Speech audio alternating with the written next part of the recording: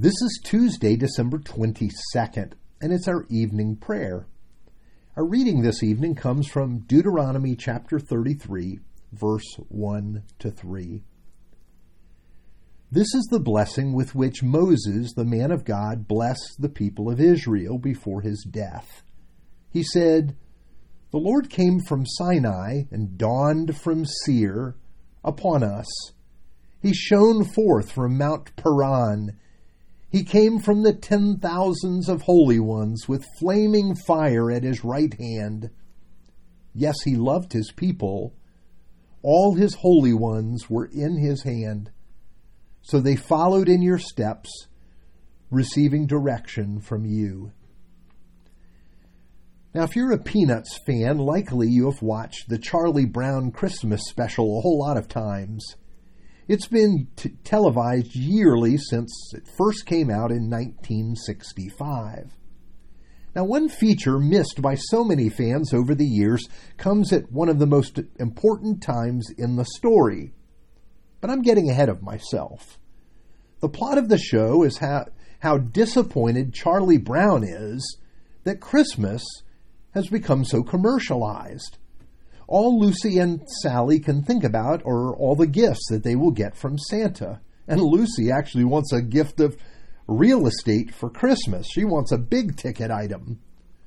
She sends Charlie to get a Christmas tree, and all he finds is that tree that is thin and small. It's desperate looking. But Charlie believes that once it is decorated, it will be perfect. When he returns with the tree, the others scorn him and they laugh at him. And it's then that Charlie Brown asks whether anyone knows what Christmas is all about. At that point in the story, Linus walks to the center of the stage and recites the scriptural account of the announcement of Jesus' birth to the shepherds. Now here's the thing. Linus has always been secure and afraid. He's always clutching his blanket. But when he gets to the point in the story of Jesus that the angel says, "Fear not," he drops his blanket for the first time. You see, Charles Schulz, the creator of the series, is subtly trying to tell us something. Because of the good news of Jesus, we don't need to be afraid. Now, our text for this evening is the blessing the Lord tells Moses to speak over his people.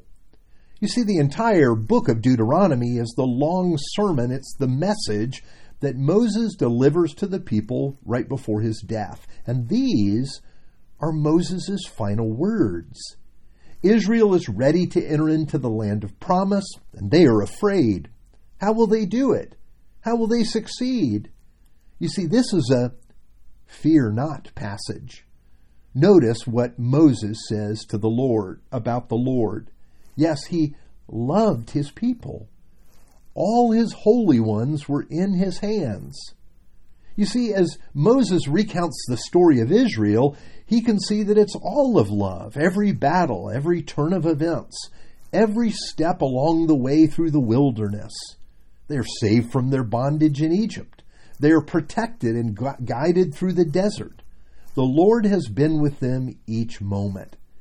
He can give the people no greater encouragement than this. God loves you, for God so loved the world. Now, this is why Christmas is such a time of joy for us. We know our story, and the love of God is written all over it. Yes, it's true, these are trying times, but God has come to us in Jesus.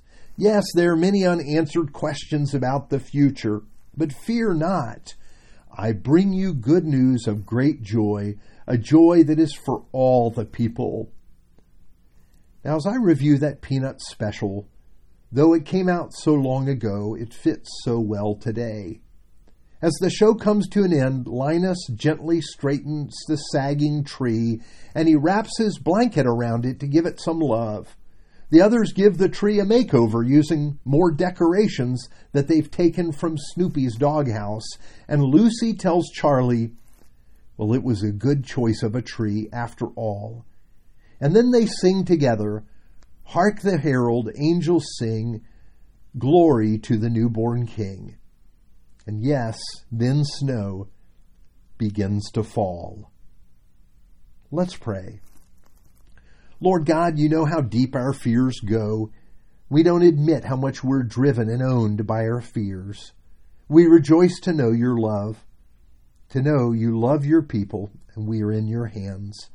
We're not left to chance or fate, but we fall into your hands, the hands of our loving and gracious God. So, Father, we pray, strip away the fears that keep us from the fullness of life in you. For we pray in the name of Jesus. Amen.